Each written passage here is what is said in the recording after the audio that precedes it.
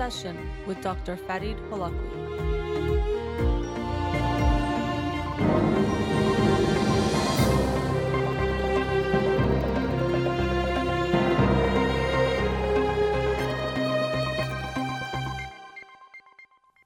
Good afternoon and welcome to In Session with Dr. Farid Holakwi. I'm your host, Dr. Farid Holakwi, and I'll be with you for the next 2 hours here on Radio Hamra. Studio number to call in, 310-441-0555. I'm a licensed clinical psychologist, so you can call in with any questions related to clinical psychology, including any emotional or psychological issues, parenting issues, and relationship issues as well. You can also follow me on Twitter or Instagram, or like my page on Facebook to get updates on the show or suggest topics for the program. And the shows are uploaded at the end of each week to my SoundCloud page and free podcast on iTunes. Again, the studio number 310-441-0555. So today I'm going to start with the book of the week, but before I even mention the next week's book and talk about the book for the past week, I wanted to invite listeners to share their recommendations with me. I have a lot of books I want to read for the rest of the year and to put on the list, but I'm also open to hearing from you, books that you would recommend, books you would like for me to cover, and maybe I'll choose some of those. A caller recently came on the air and talked about a book, The Willpower Instinct, which I bought, so thank you to that caller. I will make that the book of the week in a few weeks, but if anyone else is interested in sharing a book, either on my Facebook page, Twitter, or Instagram, please go ahead and do so. And speaking of books of the week, so for this coming week, so reading it this week, is The Invisible Gorilla by Christopher Chabris and Daniel Simons. The Invisible Gorilla, How Our Intuitions Deceive Us. And actually, if you're interested, you can go to www.theinvisiblegorilla.com and check out some of the demonstrations they have, which they cover in the book, but basically showing how sometimes we actually think we see the world in a certain way, but we don't recognize what we're actually seeing or what we are missing. And there's some pretty interesting demonstrations they have there. So the book for this week is The Invisible Gorilla. I'll make sure to post a picture of that probably by the end of today so you can make sure you get the right book. But the book for this past week, which I'll be talking about today, is Iron John, a book about men by Robert Bly. Iron John, a book about men. And as I mentioned last week, this book is a little bit different than a lot of the books we've read this year that are very much in a self-help or very psychological domain, although this definitely relates.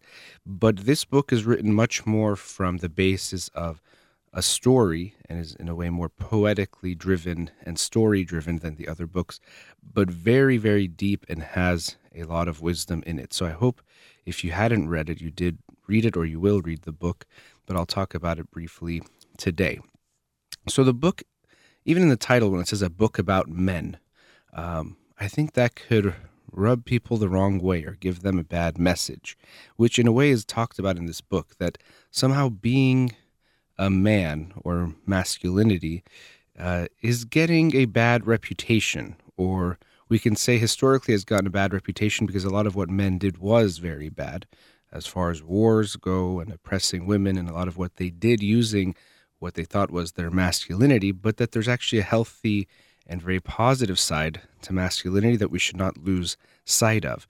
And as Robert Bly mentions, it seems that we are in some way losing this idea of a healthy masculinity, and there's this idea that men and women have to be the same, or that men have to embrace their feminine side and in a way neglect or forget their masculine side, which is not healthy. Now, he mentions this, and I agree with it, that it's good that men are becoming more in touch with their feminine side and can utilize that more. However, it doesn't mean there has to be this feeling that masculinity is bad. And it's almost as if masculinity has this toxic feeling to it, that to say someone is being masculine isn't a good thing anymore. It's a negative thing. But what he talks about in this book is how we can actually do that in a positive way. There's something very positive to masculinity, just like there's something very positive about femininity, both in men and women. And both men and women have both sides to them. So the story or the book revolves around this story or fairy tale, fairy story that has existed thousands of years about Iron John. And in different cultures, he says it's in slightly different ways or different variations of it, but they have a similar theme. And what he also mentions, what I think is very true, is that stories that have survived thousands of generations usually have survived because they have some kind of wisdom to them. There's something, excuse me, I'm coughing for some reason. There's something to them that has survived all these years. And that's why it's worth looking at why have these tales or these stories survived, been passed on generation to generation. We know that very often the way we have taught each other historically has been through storytelling, by teaching each other how to be, how one shouldn't be, morals, and passing on the wisdom from our ancestors. We do it through stories, something that also has been lost, but you see it in more traditional cultures. So in this book, the story goes, and I won't go through the whole story, but there is this kingdom, and there is a king, and he has a wife and a son, and there is this mysterious man, or there's this mysterious event happening in a lake nearby, and people who keep going there, they disappear. They don't come back. And eventually someone volunteers that I can go and try to figure out who is there, and he sees that there's something in the bottom of this lake. And so he goes with a bunch of men, and they empty the lake, and they find there's this man who is very hairy and is really what they call the wild man, or this is Iron John. Or it could be a Persian man, really, but in this case, it is Iron John, and he really is what the story revolves around, him and the boy. And eventually the boy saves Iron John, because Iron John is put in a cage, and then the story continues. But in a lot of ways, it's about the boy getting in touch with this wild man, which we can say the wild man is part of him also, and what he goes in that process. Now, what Robert Bly also talks a lot about is something that is missing in contemporary society, where there are these initiation rituals or processes that people go through that we no longer have.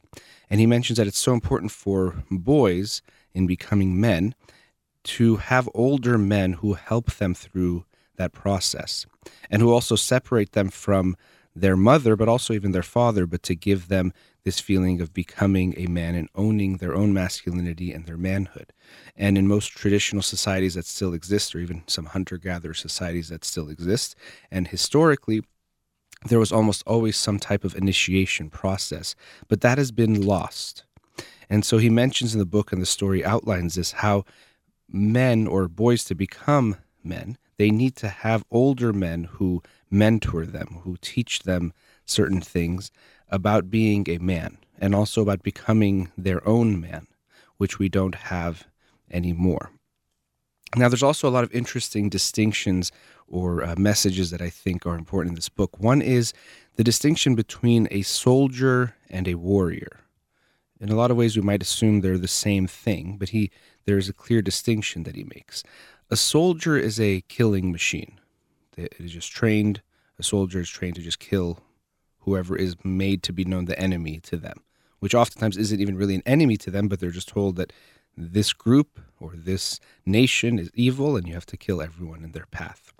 Now, a warrior, on the other hand, can be equally as strong and powerful, but they use their strength to protect, and they use their strength just to defend, not to kill indiscriminately, but to protect and defend. And so a man can have this warrior side of themselves, which is to protect, not to hurt, but it's very different from a soldier whose aim is just to kill and destruct and to use aggression and violence to get their way. So our aim as men essentially should be to become warriors, to defend and protect whoever is around us, our loved ones, but there isn't this necessity to have a violent streak to us, that we have to actually want to hurt people.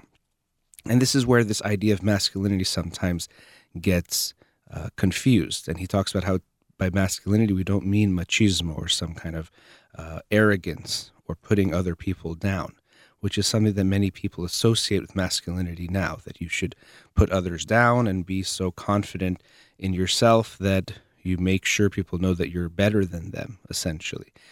Also, he mentions that it doesn't mean you're emotionless, something we associate with masculinity now, that men shouldn't cry, that men shouldn't get sad or be vulnerable, none of which are true and none of which are healthy for ourselves as men or for the people we are in relationships with, as a father or a husband or even just as a citizen.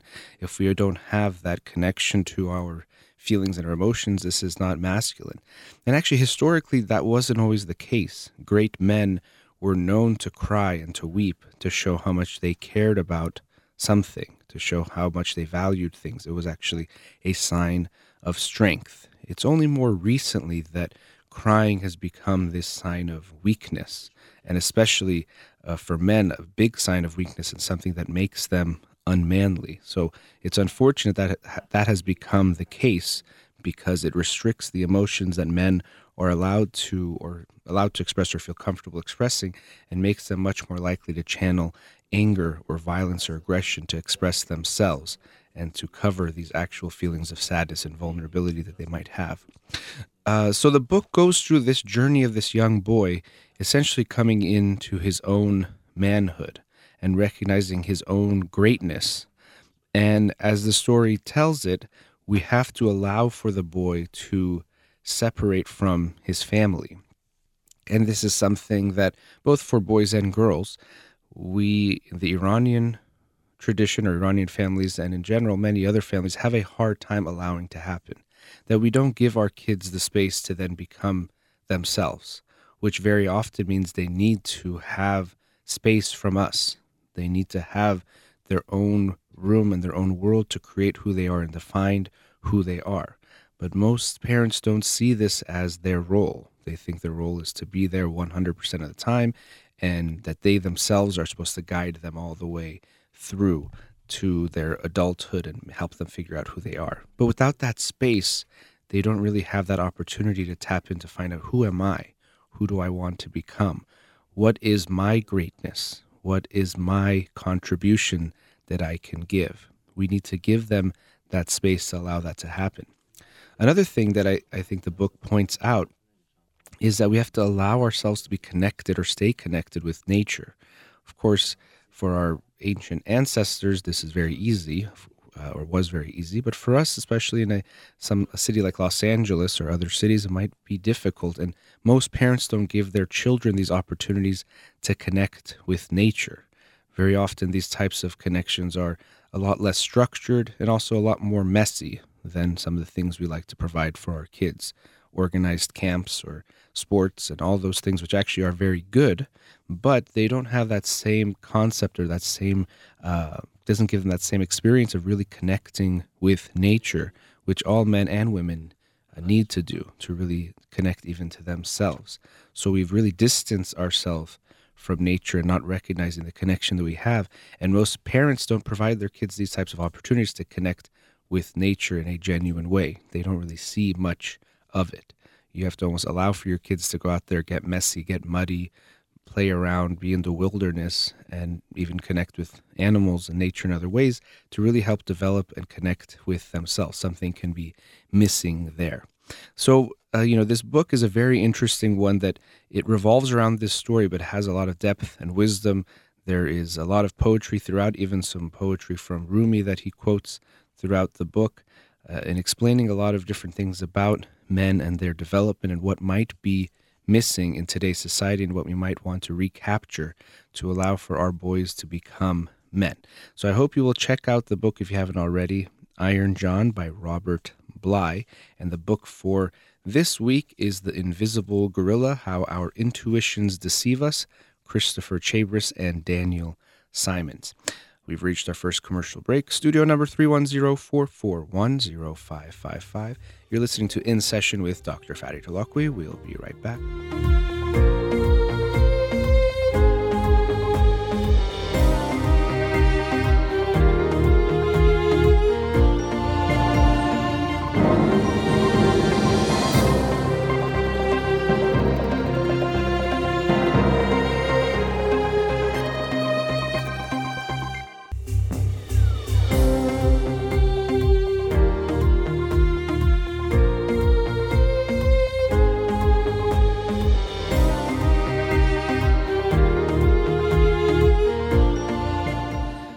Welcome back. Studio number 310-441-0555. Let's go to a caller. Radio Hamra, you're on the air. Hi, how you doing? Good, thank you. Fantastic. Yes, my question was, again, on the topic of masculinity and getting in touch with masculinity, particularly the sexual aspect of masculinity, and kind of a practical way of doing that, especially, considering, my cultural background, which is Persian.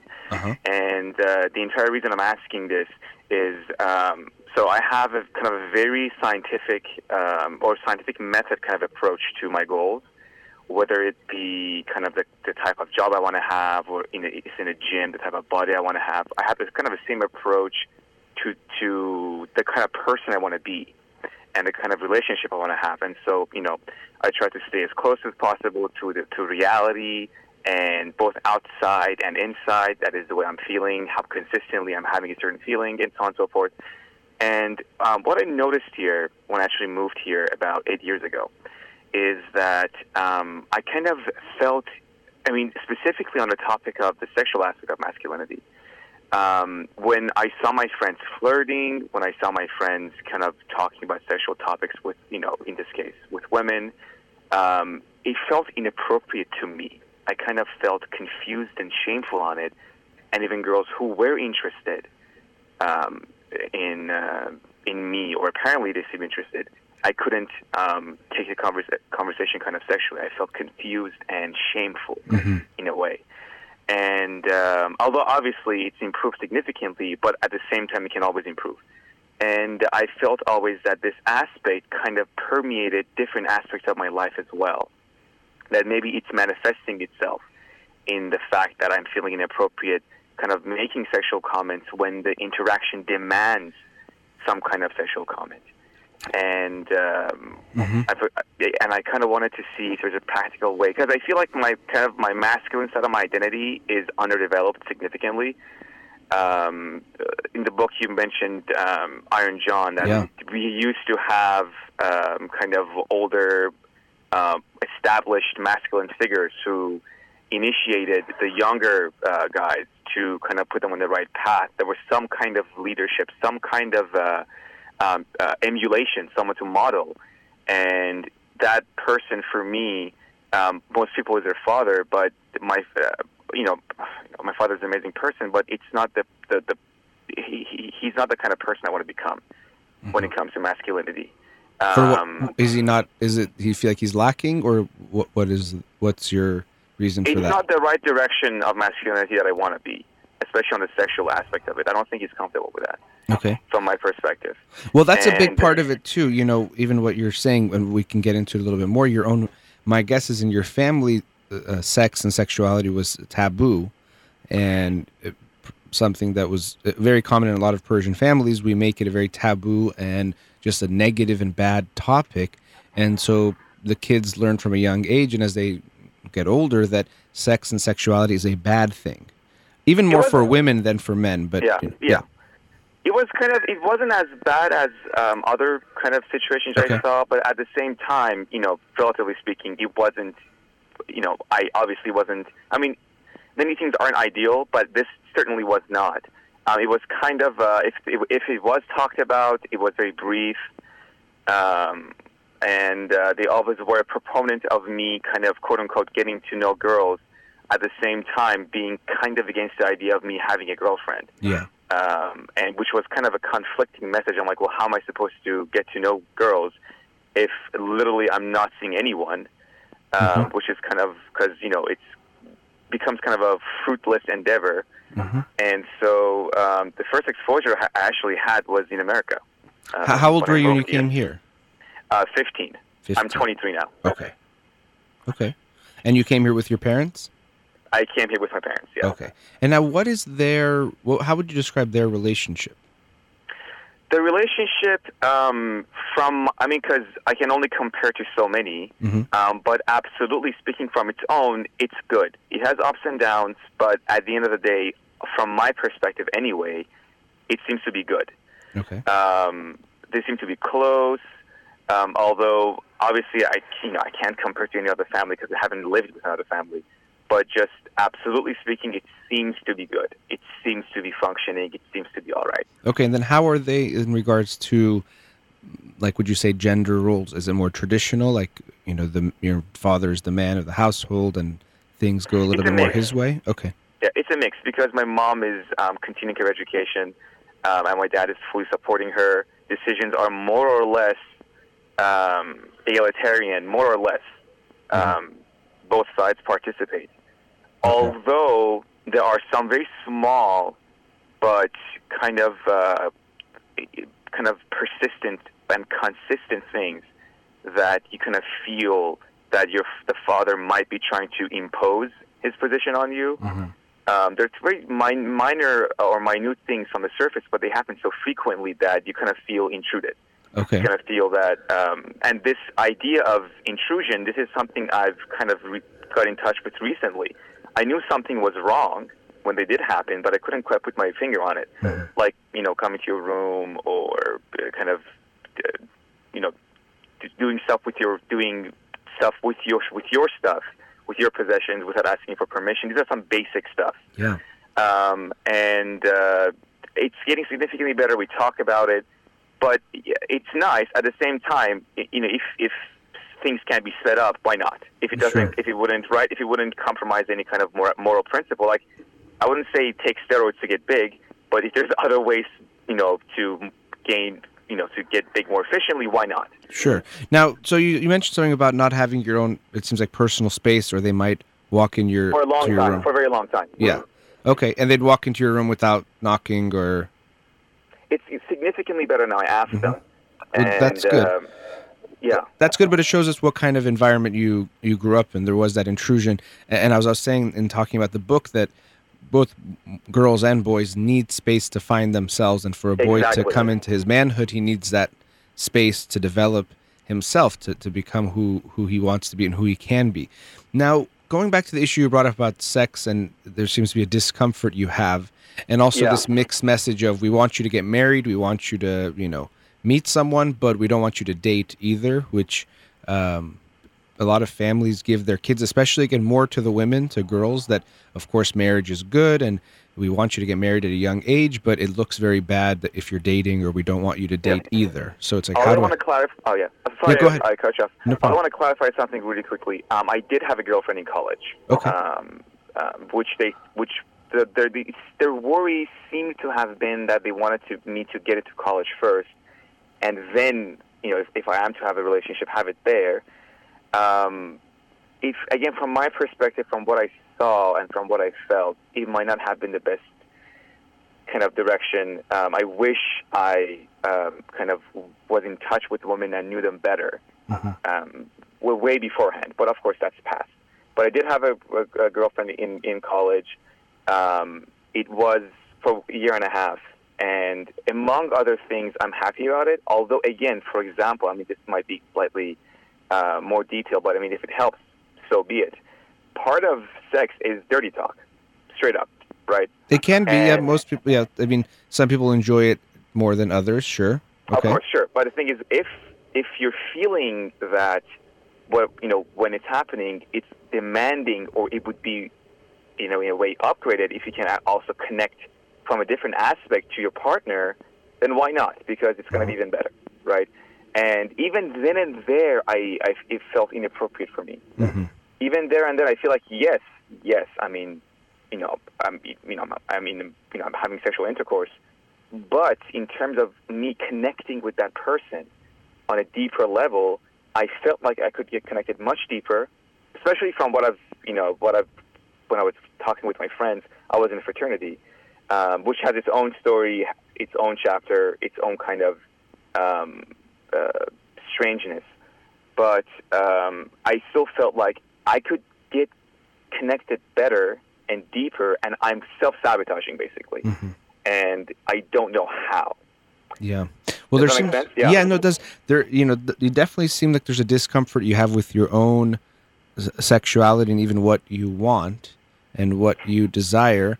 And maybe there is some of this that I'm supposed to have a certain respect, and I don't want to be a disrespectful man and do those types of things, even if it's what my partner might want in that in that Yeah, relationship or that yes, exchange. exactly. At the same time, yes, respectful at the same time, respectful to both her and her needs, and my own needs, basically. Right? Yeah. There are subtleties, of course, but this idea is that I feel like there's something more basic and more primal in me that I perhaps have lost touch with. I think that's true. Or never let yourself get in touch with, because even in how you talk and describe things, and you've mentioned being very systematic about things, a lot of relational interactions are less systematic, and we have to allow ourselves to be more spontaneous and feel what we're feeling. And I think that's something that's not easy for you. For you, it's like, okay, tell me 5 steps to follow to have, good sex with my partner, and I'll follow those 5 steps. But one of those 5 steps is going to be allow yourself to be in the moment and to be in the moment with your partner. And that's a part that I think is not going to be easy for you to have that. And I tried. Yeah. And I tried. Well, it's because it's funny when you say tried, because it's one of those, and I get what you're saying, but it's one of those things you have to let go. It's not like an effortful thing where I can say, okay, now be spontaneous now in this way, because it's more of a letting go. It's more of a letting go than taking control. But it seems that for you, control is a very important thing.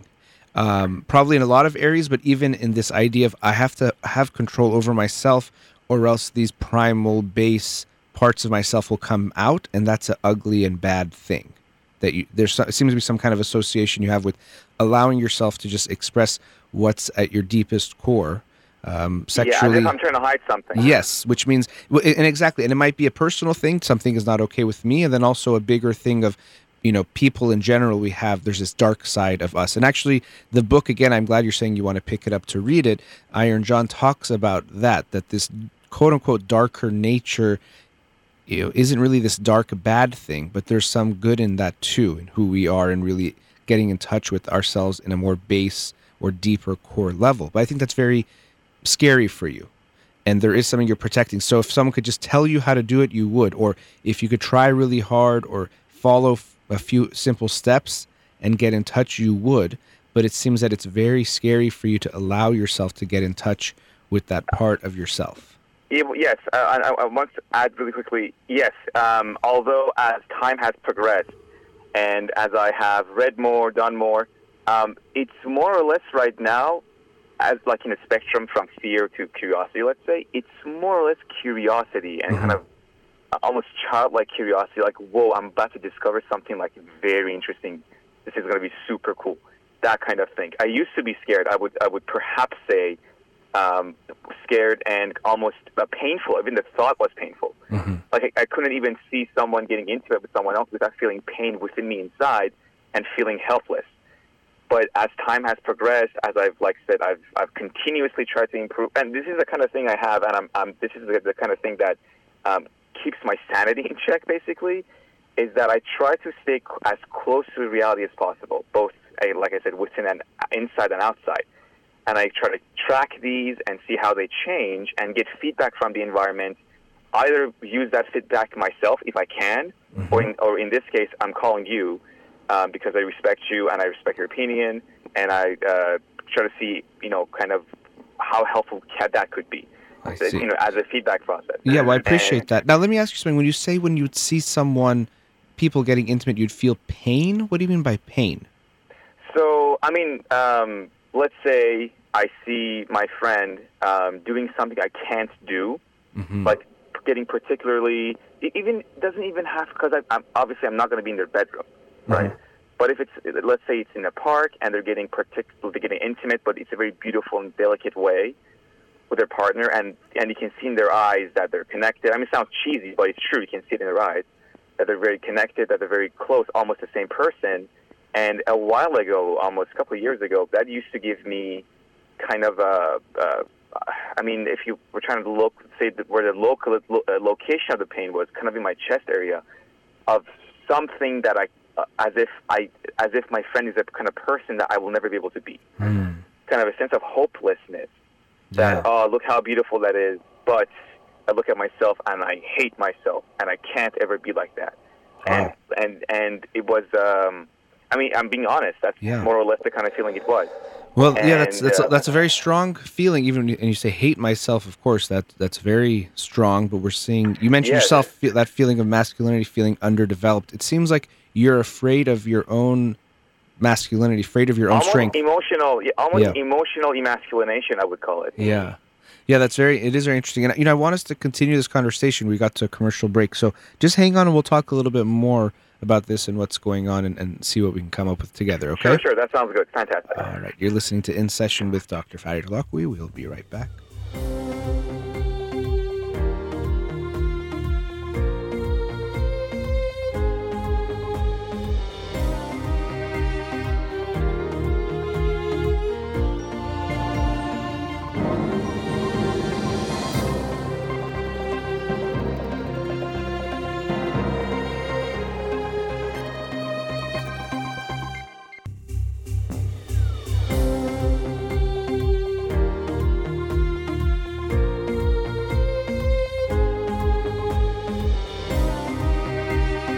Welcome back. Before the break, we were with a caller.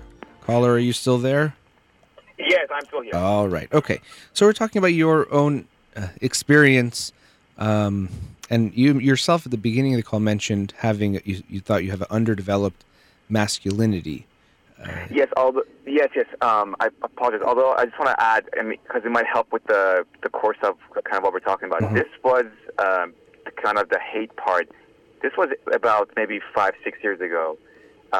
And at least it seems that I have improved significantly, consistently at least, from my perspective. Again, the feedback I'm getting from environment, from people, and both myself and my emotions, it seems to be improving, right? Mm-hmm. I no longer feel shame in what I want. If I'm interested in a woman sexually, I'm open with it, and they respond really well. I'm not shameful in wanting to have sex. I'm not shameful in pursuing someone sexually where I used to. Okay.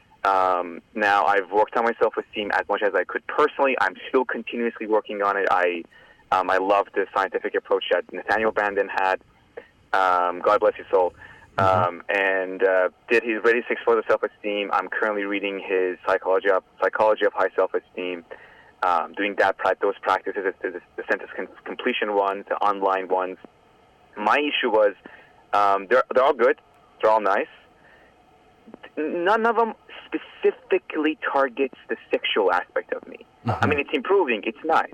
I feel it improving. At the same time, like I said, just because it's improving doesn't mean you can improve it faster. Yeah. Or just because, yeah. And so, yes. No, yes. So something I'd say is like the good news is what you're dealing with is there's something within you that you're afraid to let out, which is good because I'm saying you already have that, but it's about you have this fear of letting it out, like I was saying. And actually, in this book, this wild man in the Iron John, the wild stallion, almost, right? Yeah, well, there's wild stallion. Yeah, there's wild stallion, and in this book, he's this wild man or Iron John who has this like darkness to him, but we realize there's something good there, and that's why I'm happy that you said you are getting the book and will read it. I think you'll see a lot of value in that. But what I was saying is, there's something within you that you're afraid to let out, and this is true for a lot of people. Many of us are afraid of our own greatness, afraid of our own power for various reasons, but we don't want to let it out and allow ourselves to actually excel the way that we can. Now, for you, it seems like there's something deep there, and I want to talk more about your family to get an understanding of what else is there, but there's this fear of letting out that healthy and strong part of your masculinity out of yourself and allowing people to see that. I agree with that, yes. And now looking at your family, you talked a bit about your parents in a general way, about their relationship. What's your relationship like with your mother?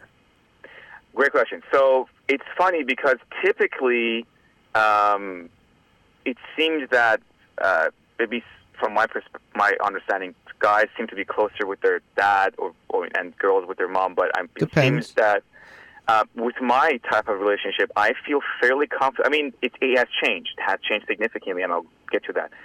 But I feel just in general, kind of at any moment and whatever, I feel closer with my mother. I feel more comfortable with my mother than with my father. I suspect the reasons. Of course, I could be wrong.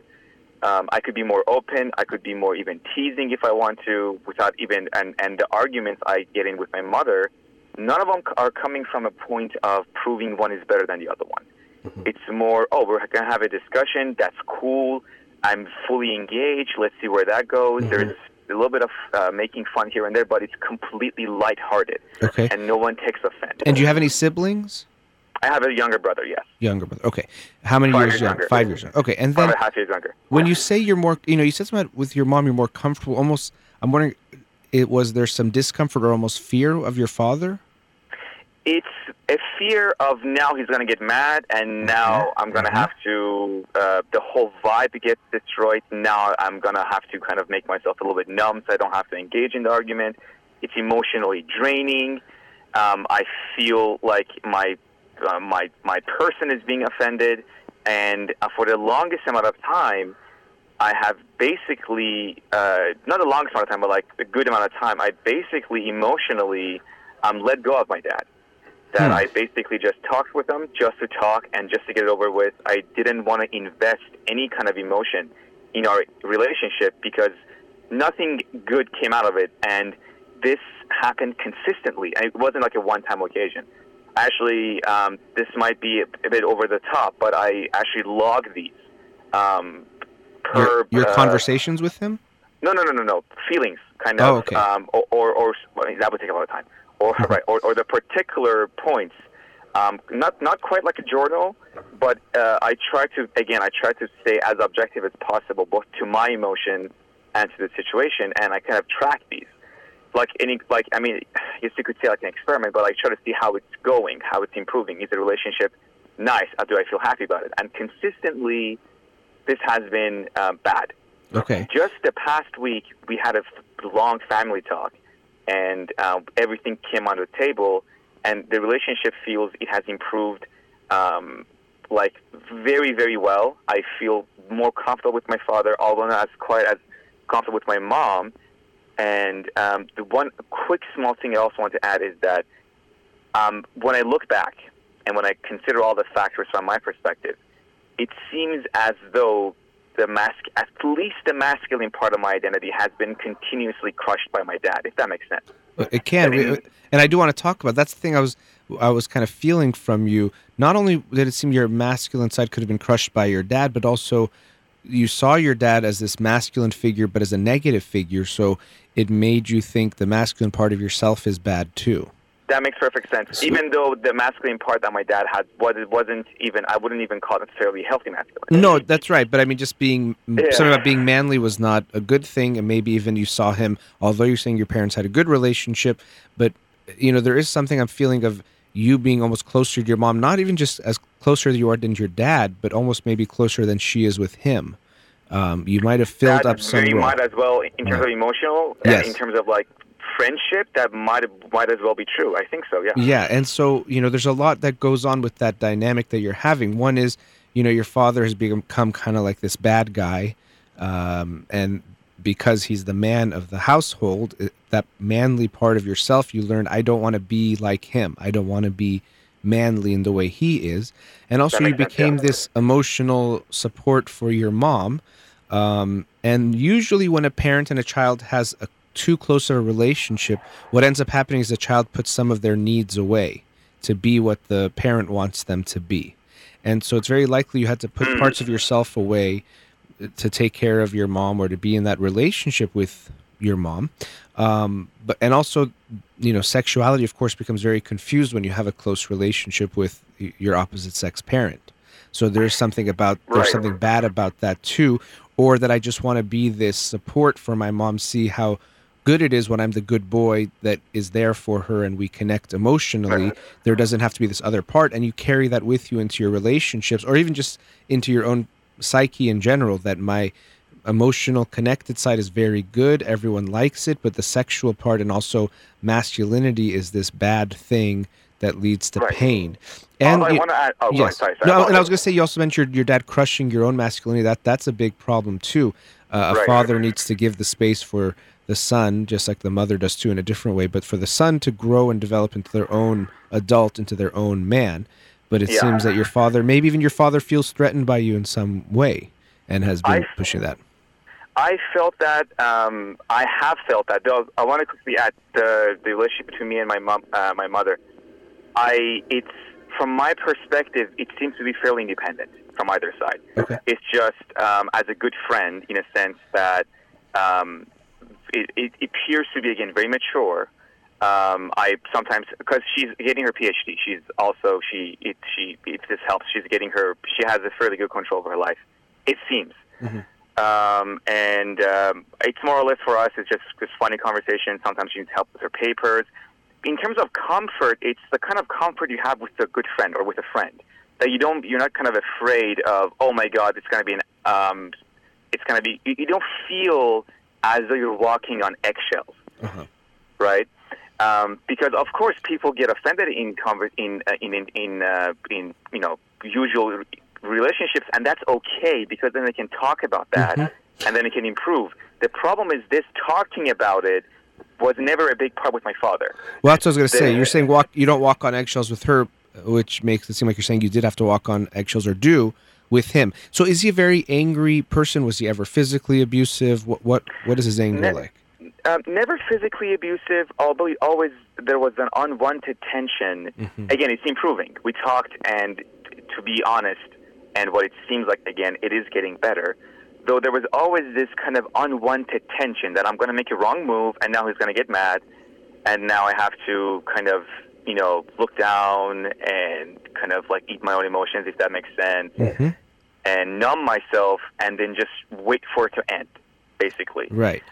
He is quick to anger, although he has changed. Again, he has improved, at least from the time we came to America, from my perspective, at least, and my mother's perspective, significantly, right? There hasn't been a lot of anger issues, but at the same time, the tension more or less is still there, if that makes sense. Sure. Yeah. Well, and also, so there's obviously a lot going on, but when you're saying the way, he's putting you down, or you're almost afraid to be yourself around him. I am afraid. That is absolutely true. Yeah. I am afraid of being who I am fully, expressing my opinions and my views fully when I'm around him, which is one of the principles of that Nathaniel said, the principle of self-assertiveness. Right. So there's definitely that going on, and also there's this dynamic of maybe you feel afraid to, although at some level you want to overcome him, you're afraid to threaten him, and so your own masculinity is a threat, because then it could make you a competitor with him, and it's safer to not be in competition with him, because you're slightly scared of him. He can overpower you, so it's much safer to become this other person, this kind of more the softer side, the more emotional side. Exactly. Even though physically speaking, if the question of physicality comes in place, overpowering, I don't think I have a problem now. But yeah, it seems like. So this is definitely emotionally. Yes, and this, what you're feeling it started a long time ago. So it's not just about definitely today. Absolutely, right? Absolutely, this has started as long as I can remember. I mean, it is recently that I can put my finger on it, right? Yes, because I know more, but this has been going on for the longest time, and I never truly felt. I told him this. I told my dad straight up. I asked him to talk with me. And I took him to a Starbucks, and I told him that I told him that you and I could be up here, and I told him like how good of a friendship we could have, but we're down here right now, and I don't feel any kind of friendship with you, because my dad always said that, it's good, after a certain age, it's not a dad and son relationship anymore. It's more of a friendship relationship, ideally, and I told him it's not true for us. It's not. I think that's a very good step that you took. Probably not an easy one. If you listen, very difficult. I'm sure it was. I talk a lot about having those uncomfortable conversations that we need to have to keep any relationship strong. And good for you. I'm very happy you did that. But what I wanted to say is, what you're dealing with, I hope you can see there are so many layers to these things, and I find it always very fascinating. But we can see these family dynamics. So much is going on. There's a part of your masculinity that you're afraid of, but you're also afraid to see it because then it might make you a competitor. But then when you're not a competitor with these other men, not even just your father, but the other men in your vicinity, friendships, you feel less than, because you don't put that part of yourself out, but you're choosing not to. So you're afraid of something that then confirms the fact that you're not as good as these other men. but it's actually within you the whole time. So there's so Yes. much going on, and your relationship with your mother and your father, there's some complexities there. There's probably, and not probably, there's a lot of anger you have towards your father. That's very clear in how you talk Oh about yeah, him. it's Yeah. been, people keep saying, "Oh, you have to forgive." I'm like, I want to forgive him. It's getting better, but it's still. I mean, if we're being honest, yeah. Yeah, it's a I'm not, process. I'm not quite fond of him. Yeah. No, yeah, I could feel that absolutely. Forgiveness is not a one step or just you say the words and it happens. But there's Exactly. so much there with that aspect of it. But also, you're afraid of him, but you also want to overpower him. But it's very complex, and you found a safer route of being the sensitive guy, who's nice and At kind. the same time, I'm not even thinking about competition. I'm not even. No, thinking this is about, more unconscious. You're not going to be thinking about All most. right, more yeah, unconscious. yeah. Although it's like with other guys, like guys who are my friends. Right, but other guys are sometimes Right. going to be like a stand-in for your father, so they might represent him, even though you might not think of it. You're like, this guy's my age. It So could, exactly. Although the relationship I have with them Yeah. is fun. Number one, it's fun. Number two, it's constructive. Number three, even if we sometimes make fun of each other or whatever, it's from a light-hearted place. No one is being offended, and if they are, we talk about it. Right. well, good. And, No, when I'm and saying by stand-in, I wasn't just saying it's good they get to replace him, but I'm saying is you might not realize you're projecting a lot of your father All right, sure, material of course, onto yeah. them. So there's Sure, something, yeah. when you're around them and you're saying like I would see them becoming intimate or flirting with the girl, and I'd feel so weak. This was bringing up a lot of these things of the little boy looking up to the father, not feeling strong and powerful. So there are so many layers, and I know you're doing a lot of self-study, which is great. Keep that up. But even in our conversation, I hope you can see the benefit of if you were to talk about these things with a therapist, you would start to unravel much more of the complexity of what's going on. Absolutely, and that was again, I apologize for cutting you. That's That all was right. also one of my other questions. I was going to ask you that if there is therapy, first of all, what kind do you recommend? Well, And just someone who, I would say someone who at some level works in a psychodynamic way, so a little bit deeper, not just CBT. You want to go for a while. You're not going to just say, okay, I have a phobia of dogs and I want to get over it. You're trying Right. to unravel some deeper, complex issues that, and I'm not saying CBT is only good for that, but what you're dealing with is a lot deeper, and I'd want you to go for a while. You'd have to build a relationship with the therapist and Okay. really connect with them and explore, because a lot of what you're telling me too, you've met, and I remember last time you called, it's very systematic, but a lot more of what you're dealing with is relational and more dynamic than just, 1, 2, 3, 4. And it's going to take Of some course, time of to course, of unravel course. that. Yeah. So I would highly recommend going to therapy, be ready to go for months, even, it might sound strange, but years. Just be ready to commit yourself to that, because there's so much here. And we only just barely scratched the surface. So I Right. would hope you go in there and really get to unravel and work on some of these things. And you'll see that you are much more powerful than you allow yourself to be. You're afraid of it on one hand, but you want it so bad too.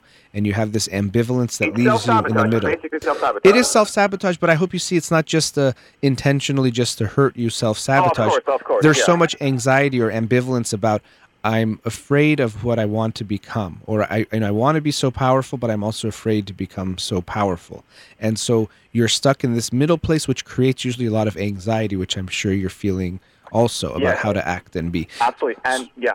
Yeah, so And I would highly recommend, getting in there and be ready for a process that's not going to be easy, but you seem like Right. you're up for it. So I hope you would start that process Yeah, I mean, soon. just because it's going to be uncomfortable doesn't mean I'm not going to do it. Right, good. That doesn't, yeah. And the thing was also and this kind of to build on what you're saying, that and I told my parents that I want to move out, which is difficult perhaps for my situation, because like I mentioned last time, I recently 6 months ago I graduated from college. Mhm. And I did fairly well. I came out highest honors. Very good. This was me moving, immigrating when I was 15, so it was very Wow, difficult. yeah. Yeah. But the thing is, and I'm thinking about the medical route, and so I have my MCAT in 3 months, and then I have to be an EMT. I'm planning to be an EMT, and so on and so forth. So moving out it seems a very elusive kind of goal to consider all of the other things that's going on, and then add to it more work for the rent, and so on and so forth. And the biggest reason, or number one, or top two reasons for moving out was that whenever, let's say there's a right direction and a wrong direction, just for the sake of simplicity, and in terms of personal development and growth and so on and so forth. And when I was talking with my dad, and whenever I interacted with my dad, it very tangibly felt that I'm in the wrong direction, that I'm doing everything that's kind of wrong. You mean from his opinion? Huh? You mean his opinion would make you feel that way? No, just a mere, because a lot of it is non-communicative, right? Oh, I see. Non-verbal. A lot of it is non-verbal. Very tiny things that are non-verbal, but they're tiny, but they are consistent, persistent, and they hurt you just right. Mm-hmm. Those things that add up, and I had to actually, whenever I talked with my dad, I actually had to, or interacted with him somehow. I mean, it's better. It's better, to be fair, but it's still there. Mm-hmm. And again, we also have to be fair there as well. That whenever these interactions happened, I actually had to go to my room or go outside to kind of recalibrate myself, if you will, so that I'm highly focused. That could again be highly focused. I could go about my studying. I could go about hang out with my friends, and so on and so forth. Yeah, but I mean, so clearly there is, that you're saying it might not be. He doesn't express it explicitly all the time, but he's definitely, like you've talked about, putting you down or making you not feel good about yourself or doubting yourself. I do want to wrap up to give other callers who are waiting a chance also. Sure. But I would, if you're thinking of moving out, I would recommend that. It would be a good step for you in the right direction. Right. I think it would be tough as much as you want to move out. I'm sure it'd be tough for you too, because I think you're attached to a lot of things that are there. There's a lot going on, but I would hope you also pursue, going into therapy and getting ready for that process also. But I think and reading this book, Iron John, I think it's timely that I talked about it today and you called today, because so much of it I think will relate to you. So I hope you'll go through that process, read the book, go through therapy, move out, and continue to work on yourself. And remember that you're afraid of your own power right now. And that's what you're going to be tapping into. Okay? I agree with that. Thank you so much. Thanks for calling. Best of luck to you. Absolutely. Thank you. And then I'm sure we don't have time, but if we have time for 10 more seconds, you mentioned psychodynamic mainly. Yes, that's right. Okay. And then last 10 seconds, I promise.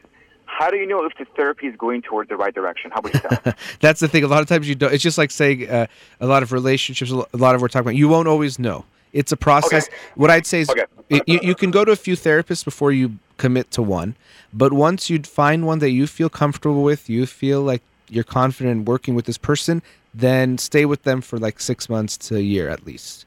So you won't know. There aren't these checkpoints I can tell you after 4 times you should feel this. After it's a very different process. So I would say find someone you're comfortable with, confident working with, and then give them 6 months to a year, and then go from there, because it's a process much more than it's a step by step type of a thing.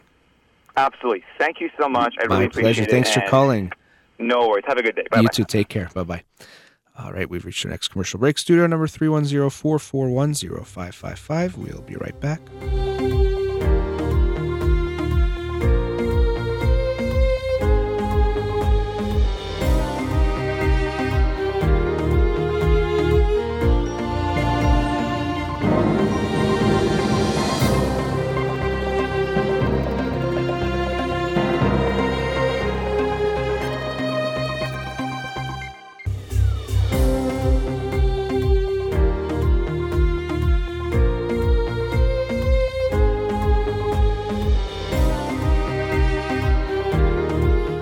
Welcome back. Studio number 310-441-0555. Let's go to a caller.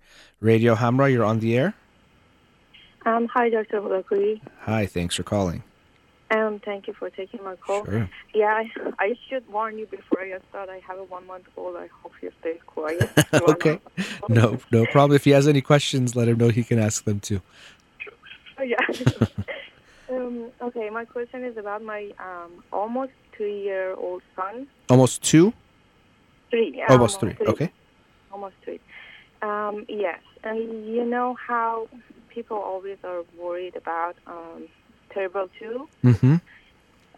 So he's on the other side of the spectrum. He's totally reversed. And then I'm worried about him being submissive, if it's a right word. Okay. He was, how can I explain it? Okay, he, for example, he knows, this toy is his, right? But if anybody wants to grab it out of his hands, he's fine. He just go to the other toy. Or if, for example, if there is a line for a ride, and then children are cutting in front of him, he just go to the other ride. He doesn't, you know what I mean? He doesn't defend whatever is his. So this is my concern. Okay. Now, are either you or his father angry people? Do you guys show a lot of anger? To each other, you mean? Or, and just in the household, period. But yeah, to each other, to him. No, not at all. But Not at all. okay, not to each other either. No. Okay, because We you asked. have a great relationship. Okay, I'm just curious because you asked me to clarify, so I figured you meant there's some anger somewhere. No, we don't have any anger. But the thing is, what I think is, they need to have control at this age. Like they feel like they are in control of their life or everything. He has it at home all the time. Like he is free to do anything unless it's like harmful or something like that. And we never grabbed any toy out of his hands. He doesn't know anger. He doesn't know if anybody, like, say, if you don't do this, I'm not talking to you. He doesn't understand any of those. You know, like, what I see is he doesn't see that people can be bad. Like, if a kid bites him, he just smile and say, it hurts, and then he just forget about it. That's so. I mean, we don't want him to necessarily think people are bad. I'd actually rather he if he trusts the world, then he thinks like that's a better place to start than to be mistrustful or to think that people are bad. So it seems like you're afraid he's not going to stick up for himself or ask for what he wants, and he's going to be too passive. Hold on. I'm hearing it with a lot of noise. Okay. I don't know what to do about it. I'm not sure. I mean, we're trying to adjust the sound on our end. Ramanjan is doing that right now, but it's the same that it was with the previous caller, so I don't know if it's still coming through unclear. It could be your phone or something like that. How is it right now? Can you please try make it? I don't know what. There's not much I can try to sing it for you. What I'm going to say, but there's not much I can do to change it on my end here. Okay, I'm sorry. That's okay. I mean, if you can't hear it, you can't hear it. We'll try to see what we can do. Raman is adjusting some of the what he can do, but I don't think there's much we can do on this side. So if you can't hear me, let me know. But so I was saying, your fear is that he's going to be too passive, that he won't. That's right. Yeah. Okay. Now, when you're saying in the home, though, does he ask for what he wants? Is he very? Yeah. Okay. Yes, he asks what he wants, and he even protests if he doesn't like us to do something. But as long as you explain to him, he's fine. He's like, okay. Yeah. Now, is he in preschool right now, or what is he? Or he's in preschool. Yeah, okay. He's in preschool. What do his teachers say about him? They say he is a very good boy, and he follows instructions very well. But I don't think they go into details about it. I talked to them about this, and they never said anything is wrong with him, or I don't know how to say it. But yeah, okay. They never gave me any feedback about this one. I see. Well, it's interesting because, if you're running a school, usually they kind of want the kids to not to follow orders and do everything they want. It's not always the healthiest thing. We want kids to be able to think for their own and have a mind of their own. So it's not always the best for them. I'm also wondering, how did he react to the newborn baby? You said you have a 1-month-old. How was his reaction to that? Oh, yeah. He's just, I'll kind of say, okay, if there's a blanket of him, he just put the blanket on him. He gives him his pacifier. He talks to him if he cries. And the only thing that we got out of him, I could say, I don't know if it's jealousy or not. He just says, I don't want to go to school. Mm-hmm. For a few weeks, and then after that he was fine. He just went to school. With You no mean since the problem. baby was born, he said he didn't want to go to school? Yes. Did he yes. say why? Did you get to talk to him about maybe why? Yes, he cannot talk much. Sure, I mean, he's but, not 3, I understand, yeah. But what I understood is he wanted to stay at home because a lot of people were visiting us. It's like home was much more fun than Okay. school because we had guests over, like my brother and friends were here. So he just wanted to hang out here. Okay, and maybe that could be a part of it. There also could be a part where he was afraid of losing you to this new baby who was taking a lot of your time and attention, I'm sure. So he could have had a slight fear of that also, that if he leaves, kind of like his spot is being taken, so we have to be aware of that. So kids don't always show, he might not tell, especially at his age where verbalizing is not going to be as easy. He might not tell you so clearly, I'm jealous of this boy, or I'm afraid to lose my position. He might not even understand it himself. But we have to be aware that it's not an easy thing for a child to go through, to see this new baby in the home and to see how much time and attention you give. Now, is your husband showing more time to him, giving him, the older son, more attention? Actually, we both give him a lot of good. attention.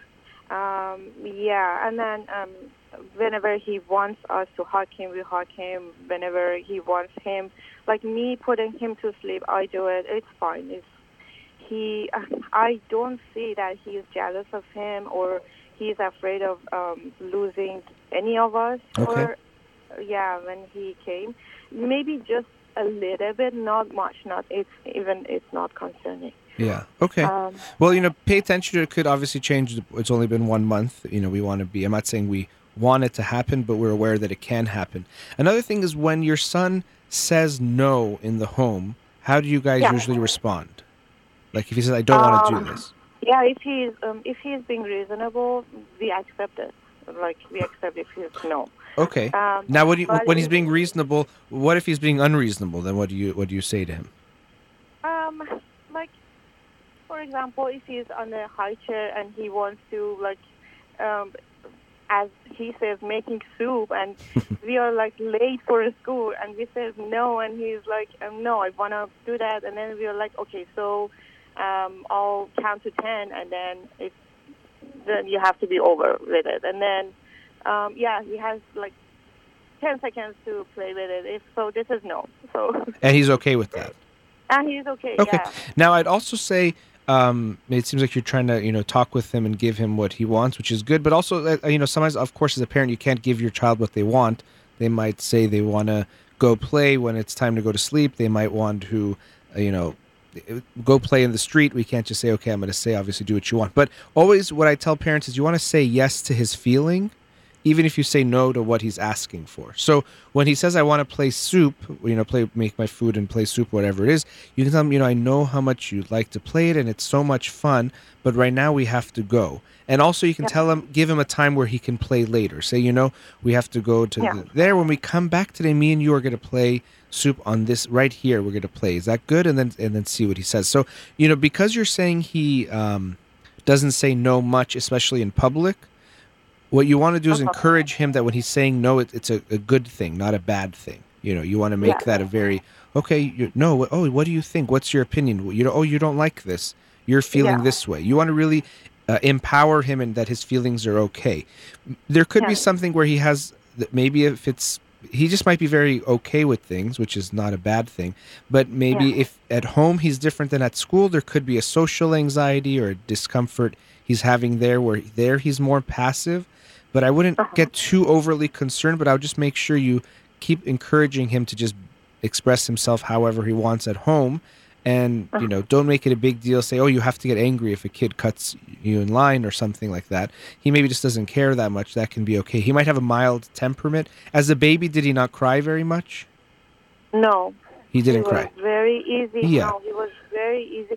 And then we had a lot of play days since he was 6 months old, every day. And even back then, he never grabbed a toy out of anybody's hand. He was just staring at the toy, and whenever he or she was done, he was just going to get the toy. Okay. I wouldn't say these things are huge, like alarming.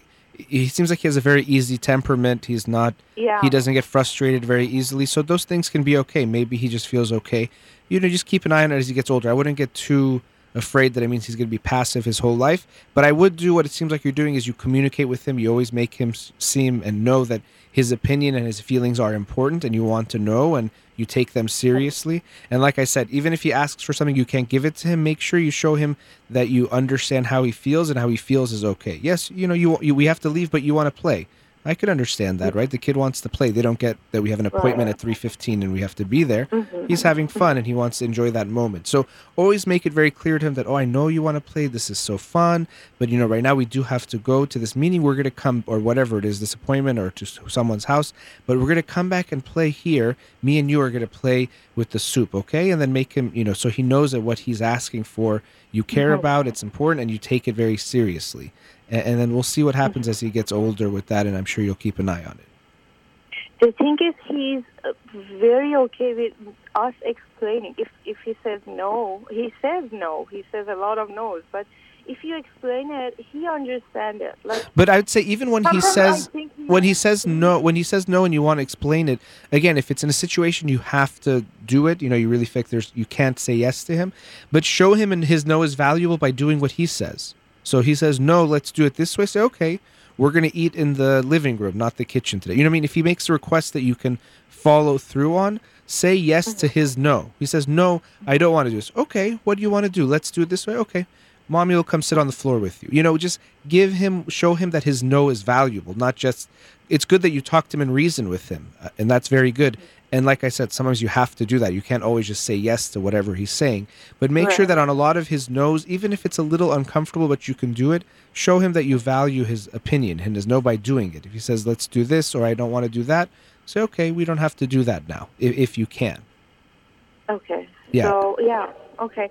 And then, so it's going to, have an effect if with saying no in public?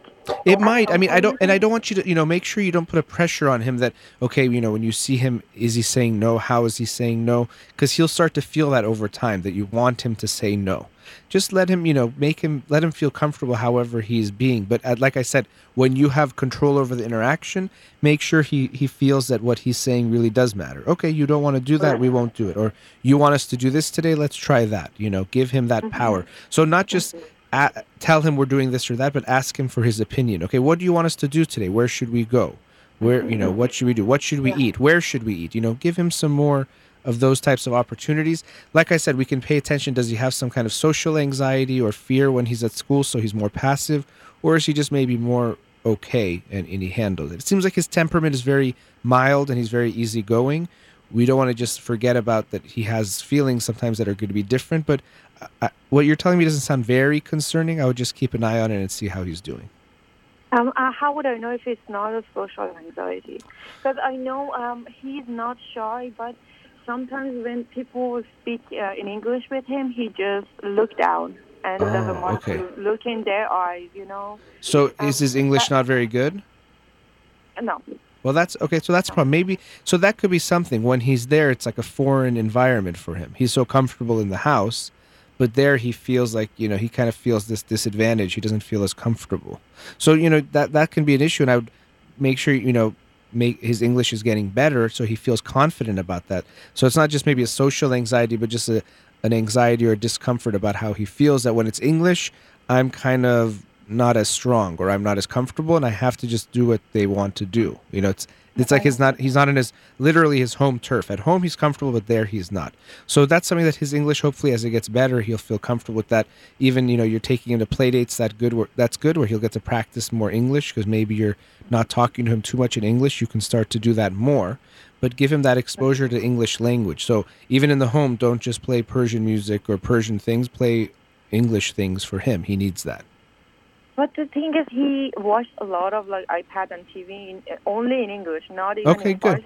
Okay. But he insists to speak in Farsi. Like if I just say, what is the color of this? Say blue, and he says abi. He insists to speak in Farsi.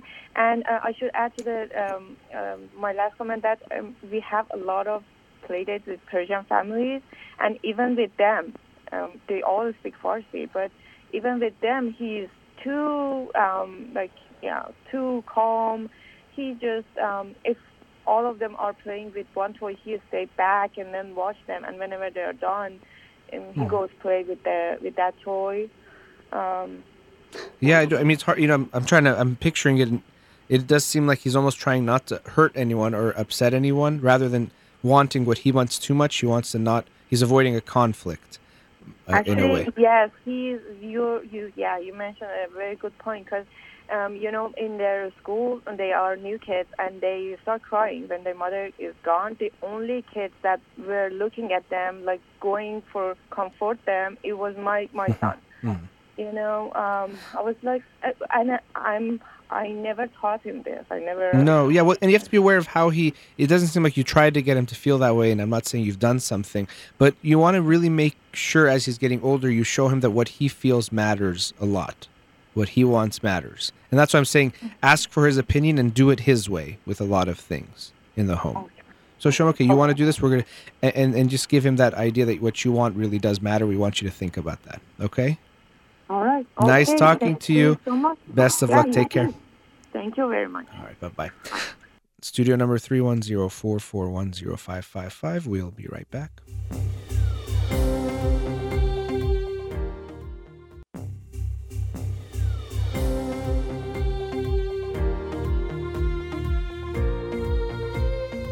Welcome back. Let's go to our next caller. Radio Hamra, you're on the air. Hi, Farid. Hi. I asked my question, and I'll listen from the radio. We have become grandparents recently to a girl.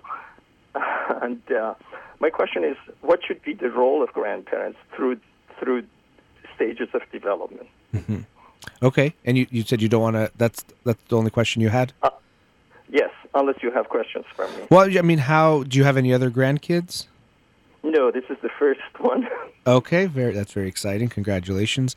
And you're currently married? Yes. Okay. And do you have any thoughts yourself of what you want to do or how involved you'd like to be? I don't want to be over-involved, and would like to know psychological stages that are appropriate and the level of the extension of involvement. Mm-hmm, mm-hmm. What should be? Well, I think that's a good question. I think your in your original, what you just said, but you don't want to be overly involved, is a good place to start, because I think sometimes I'd say my concern more is that grandparents can play a very beautiful role. The relationship they can have, grandparent and grandchild, is a very sweet and unique one where, there's just a lot of outpouring of love. But oftentimes what happens is grandparents, they can start to contradict some of the things the parents want to do, and that's a big issue. Or they get involved with the parenting, imposing their own thoughts and beliefs onto the family, which is definitely not okay.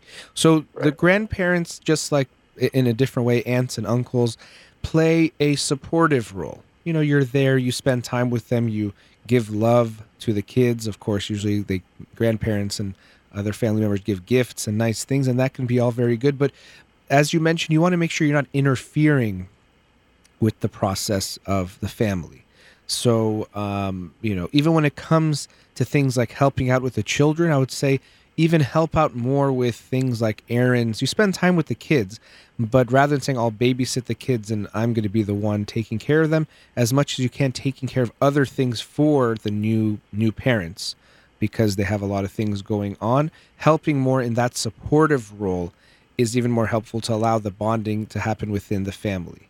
So, not just babysitting, but running errands for them, picking up things for them. Even if you come to the home, if you'd like to help out around the home, to even allow for more of that time between the family. So I don't know if I'd say that grandparents have this specific role they have to fill, that they need. I think it could be very meaningful, the relationship they can create with them. And as they get older, they can have someone else to communicate with and get support from. But I think what I see even more, and especially in Iranian families, and you see it in, of course, others as well, is that the grandparents come in and say, I know how to parent. I've done this before. I raised you. So let me show you how you do this.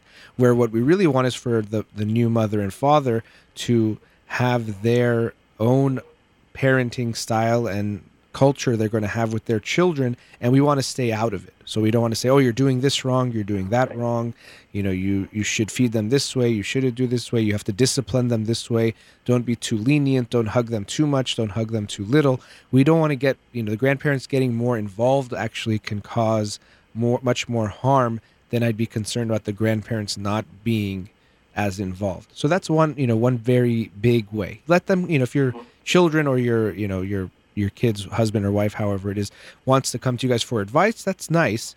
But as in any case, we don't want to impose our advice or our way of doing things on someone else, because what's very important is for the parents to be involved. Now, I'd also recommend, grandparents not living with the other family. We want to give the family the space to have their nuclear family in general. I know it sometimes happens in families, but we want to give them that space. The bond needs to be made with the child and his or her mother and father more than with the other family members. So we want to give them that space as well. So, for me, really big part of it is giving them love, giving them support, showering them in that way, but making sure we stay out of the way and don't interfere with the parenting in any way. All right. Yeah. So during the first 18 months and 2 years, the first 2 years, how much should be the extent of contact with the child while she is developing her brain?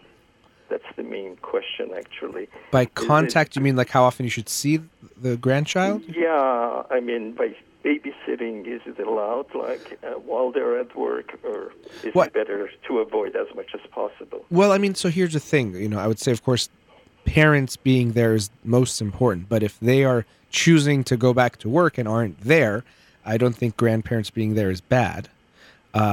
So, that's what I would say is that, if you're saying, oh, don't you go to work because I'm going to watch the kids, it's not what you're saying.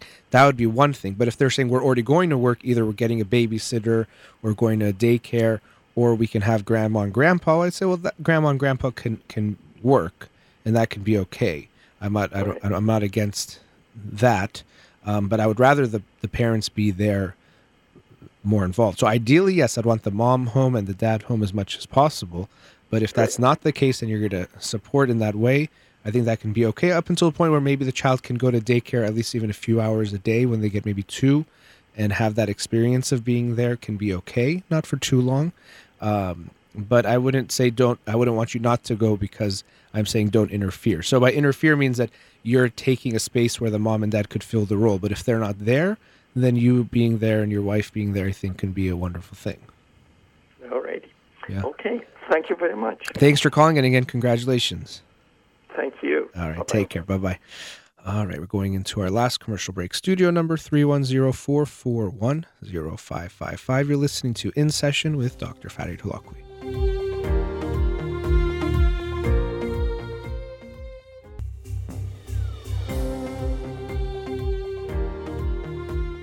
Welcome back to In Session with Dr. Farid Holakwi. To end the show, I wanted to share a story with you that I recently saw on CNN. They did a little segment on it, and then I read a little bit more about it to learn about the situation and some thoughts I had about this actually very heartwarming and touching story, but I think we can look at it in a lot of different ways, which I will talk about today. So let me tell you a bit about the background of the story. So Officer Che Milton in Atlanta was on his first week as a police officer when he got called to a dollar store from a reported shoplifting. Now, when he arrived, he found that the suspect was only 12 years old, and the shoes she was trying to steal were only $2. Add to that, the shoes that she was stealing were actually for her 5-year-old sister. She was trying to do something nice for her or get her something for her family, who unfortunately is very poor and really can't afford much. Now the officer was kind of in a dilemma there. He could report the shoplifting and, basically give the girl a record for shoplifting, would be on her record, or he could try to do something else. And he said he didn't have the heart to do that and didn't feel fair for this young 12-year-old to have a record because of trying to steal $2 shoes for her baby sister, her little sister. So instead, he drove the girl home and found that the girl lives in a very rough and poor part of town, and went into their home and saw they barely have any furniture, and that the mom was there, and the mom explained that there's 7 people in this house, mom and dad and 5 kids. Husband works a lot of jobs, and the wife, because she can't afford childcare, stays home with the kids, but really they can't afford much. So what Officer Milton did next was actually he went to a nearby pizza place and brought back 4 large pizzas for them to have food because he saw there wasn't even much food in the house. And since then he's gone, and this was in February, he's gone a few times dropping off diapers, clothes, and checking in on them. Not only that, what happened next was that his own police department, he said he was afraid he was going to be in trouble, but responded positively. And since then, many people have been collecting things and sending donations to this family. So we can see this officer really did a great deed, and his deed, as we often see when people show compassion and do good things, is contagious, and more people have contributed. Now, there's a lot of aspects of the story that I found interesting. Of course, I was very touched by the story itself, and I think the officer did a great thing and made the right choice. Punishing this 12-year-old girl, I don't think would have done much good at all, and maybe even would have affected her future by having a record. But what he did instead was to try to help them, and this is something we see a lot in society or just in general. People who are breaking the law or acting out in some way, even if it's a child acting out in a more minor way, it's not because they are bad or they need to be punished to get this badness out of them, which we know doesn't work, but actually it's coming from some other type of need, whether it's an emotional need or really physically they need the money or they can't afford something and they're stealing. That's a very different thing than from someone who's stealing out of, let's say, greed. Or if you ask me, someone who's committing some kind of fraud for millions of dollars when they're already wealthy, that's much worse of a crime than this girl who's stealing $2, yet very often that first crime gets no punishment, where people who are shoplifting when they really need it, unfortunately, do get punished. So I think the officer made the right choice, but of course this speaks not just to this one child, but in general in our criminal justice system, especially what we have in the United States, where we think punishment is going to lead to better outcomes, but we're finding that that's not the case. Punishment doesn't work. I'm not saying that there should be no prisons and no one should ever have consequences to their actions. Absolutely not. But the way we approach when people break the law can have a better impact for all of society when we recognize, rather than treating them as criminals and dehumanizing them, we could try to really understand their story and what's going on and give them help, not only just for themselves, but then they can actually contribute more to society. And actually, the mother said that because of everyone's generosity that the family has received, the young girl, the 12-year-old, who originally was caught for shoplifting, she wants to give back to the community herself, or she's saying, well, we have things that no longer fit any of the kids, let's donate them to other people. So we're seeing that if we punished her, I'm sure it would have had a much worse consequence, but by giving her kindness and generosity and seeing that there can be a better path for her even, or that she can do more good, she's doing that herself. Now, there's other things, I'm generally, people might consider me an optimist, and I usually am, but even in a beautiful story like this, there was parts of it that still broke my heart. Of course, the family themselves, it's very heartbreaking. But what I also think is, okay, this family is getting this outpouring of support, love and financial things, clothing, diapers, and all these things that they need. But I'm sure they live in this neighborhood and there's a family next door that needs it just as much, but isn't getting it. So, we sometimes have these stories and they make us feel good, like, oh, we're helping people and we're doing something for them, and oh, how nice it is, and we feel good about ourselves, but we forget the bigger problem that this is just one family amongst thousands or really millions of people, even in the United States, who are living in poverty. So many people donating to one family is great, but we're missing the bigger picture, the bigger problem, that there's so many people that are suffering. I heard a statistic that 1 in 5 children suffer from hunger in some way or don't really have enough food in the United States. In the United States of America, the country this wealthy and powerful, we have these types of issues. So when I see this story and you're looking at this family and it's so beautiful to see the outpouring of gifts, and this officer, really what a wonderful thing he did, and is, sacrificing his time and his money to help this family. That's a beautiful thing. And I definitely see a lot of good in that. But as I was watching this on CNN, I was imagining the house right next door where no one knows their name and no one is helping them, and they're suffering in the same way. So it reminds me that there's so much more work to do, and we can't, although it's a feel-good story, we can't feel too good when we remember that there's lots of other people who are suffering, and we need to do something about that. We have to look at the bigger picture. Now, another thing that I always think when I hear about stories like this is a type of story that almost everyone would see as positive, and almost everyone would agree on as a good thing. Here in the United States especially, there's hard to find something that everyone will agree on. We're so polarized right now, the left versus right, Republican versus Democrat, that there's almost no issue, really, that people see eye to eye on that has any kind of value to it. Almost everything has disagreement, and there's some kind of partisan line and partisan politics at play that people see differently. But people look at a story like this, and I think both people from the left and the right see it as a nice thing. They'd be touched by it. They think it's a beautiful thing. And I don't mean at all to get political, and really that's not my intent. But something I've talked about before that breaks my heart, especially here in the United States, is that helping the poor has become a partisan issue. Really, the way it's kind of come down is that if you're a more left-leaning liberal, you're more supportive of it, but more on the right wing, the line can often be that is, creating a safety net that isn't good. It's entitlements, and we shouldn't be helping the poor. At least that's the way I see it. And I'm not trying to say you should be more liberal or more Republican or more Democrat about any issue. But when it comes to this, I would hope that we see that helping the poor is not a political issue, it's a human rights issue. And even if we look at the United Nations Declaration of Human Rights, it says that every person has the right to a home and to food and shelter and those basic comforts. It's not a privilege. It's not something only some people deserve or you should lose. It's a right. It's a human right. So I'm not talking about a political issue here. For me, it's a human rights issue that people should not be living in extreme poverty, of course, not just in the United States, but across the world. And we all have to take that as our problem, as our issue. And I really hope we come to a point where we stop seeing it as a political issue and see it as a human rights issue, that people don't deserve to live in this type of poverty.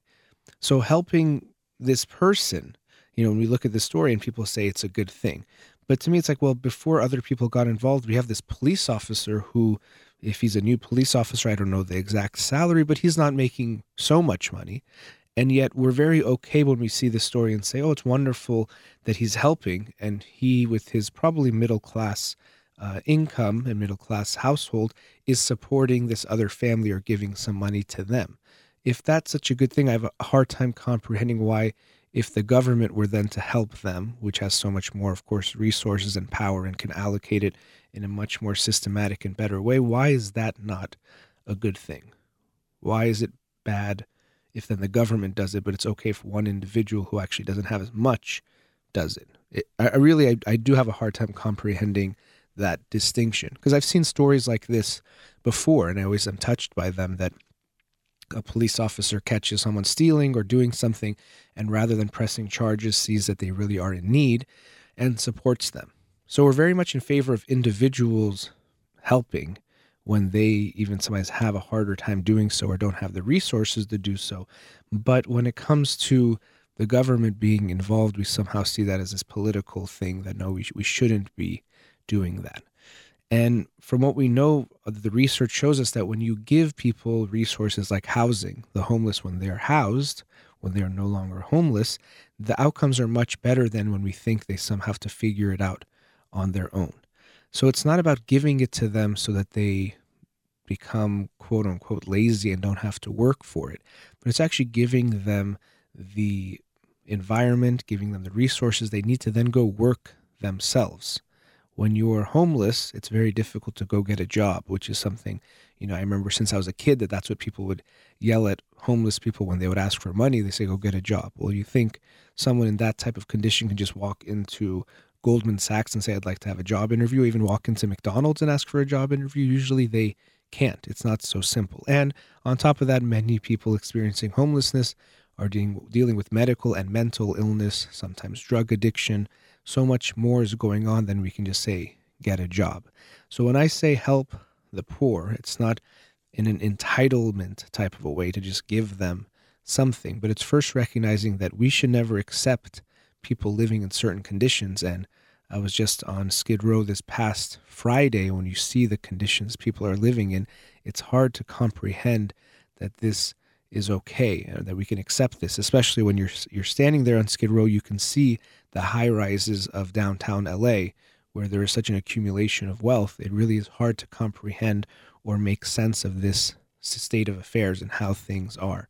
So for me, it's that we can't accept people living in these conditions. We should just not tolerate that. But on top of that we all win as a society when we actually help these people, because then they in turn can contribute to society, which helps them feel better, because everyone has this need to feel productive, to feel that they can contribute. But of course, then we reap the benefits of what they do contribute themselves. So, this story again, I think Officer Che Milton, we deserve to say his name again because what he did was heroic. And I think he went the extra mile to show that I'm not just here to enforce laws, but I'm supposed to protect the community. I'm supposed to be involved and engaged in the community and care about the members of my community. So what he did really was heroic.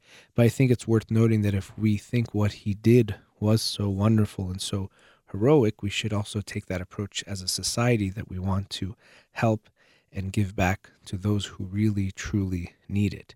And that when people are suffering, it's not a us versus them, it's all of us. We are all, one family, as cheesy and cliche as that sounds, but really that's how I would hope we can see it, that no one's suffering goes unnoticed, or no one's suffering is less important than anyone else's suffering, that we take them all seriously. So I hope you'll take a look at this story about Officer Che Milton in Atlanta and how he interacted with this 12-year-old girl rather than punishing her, went to really see what was going on in her life, and now has created a connection with that family, and others have helped as well. But I hope we'll recognize there's other families like this one that definitely deserve our help and support. And as a society, we would hopefully take the measure or take the approach of helping all these people rather than ignoring their suffering.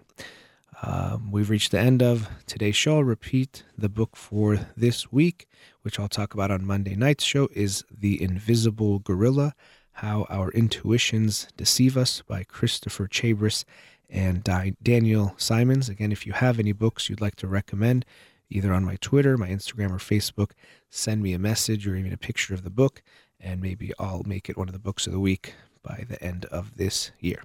All right. Thank you to all the callers and listeners out there. Thank you to Rahman here in the studio. You've been listening to In Session with Dr. Farid Holakwi. Have a wonderful night.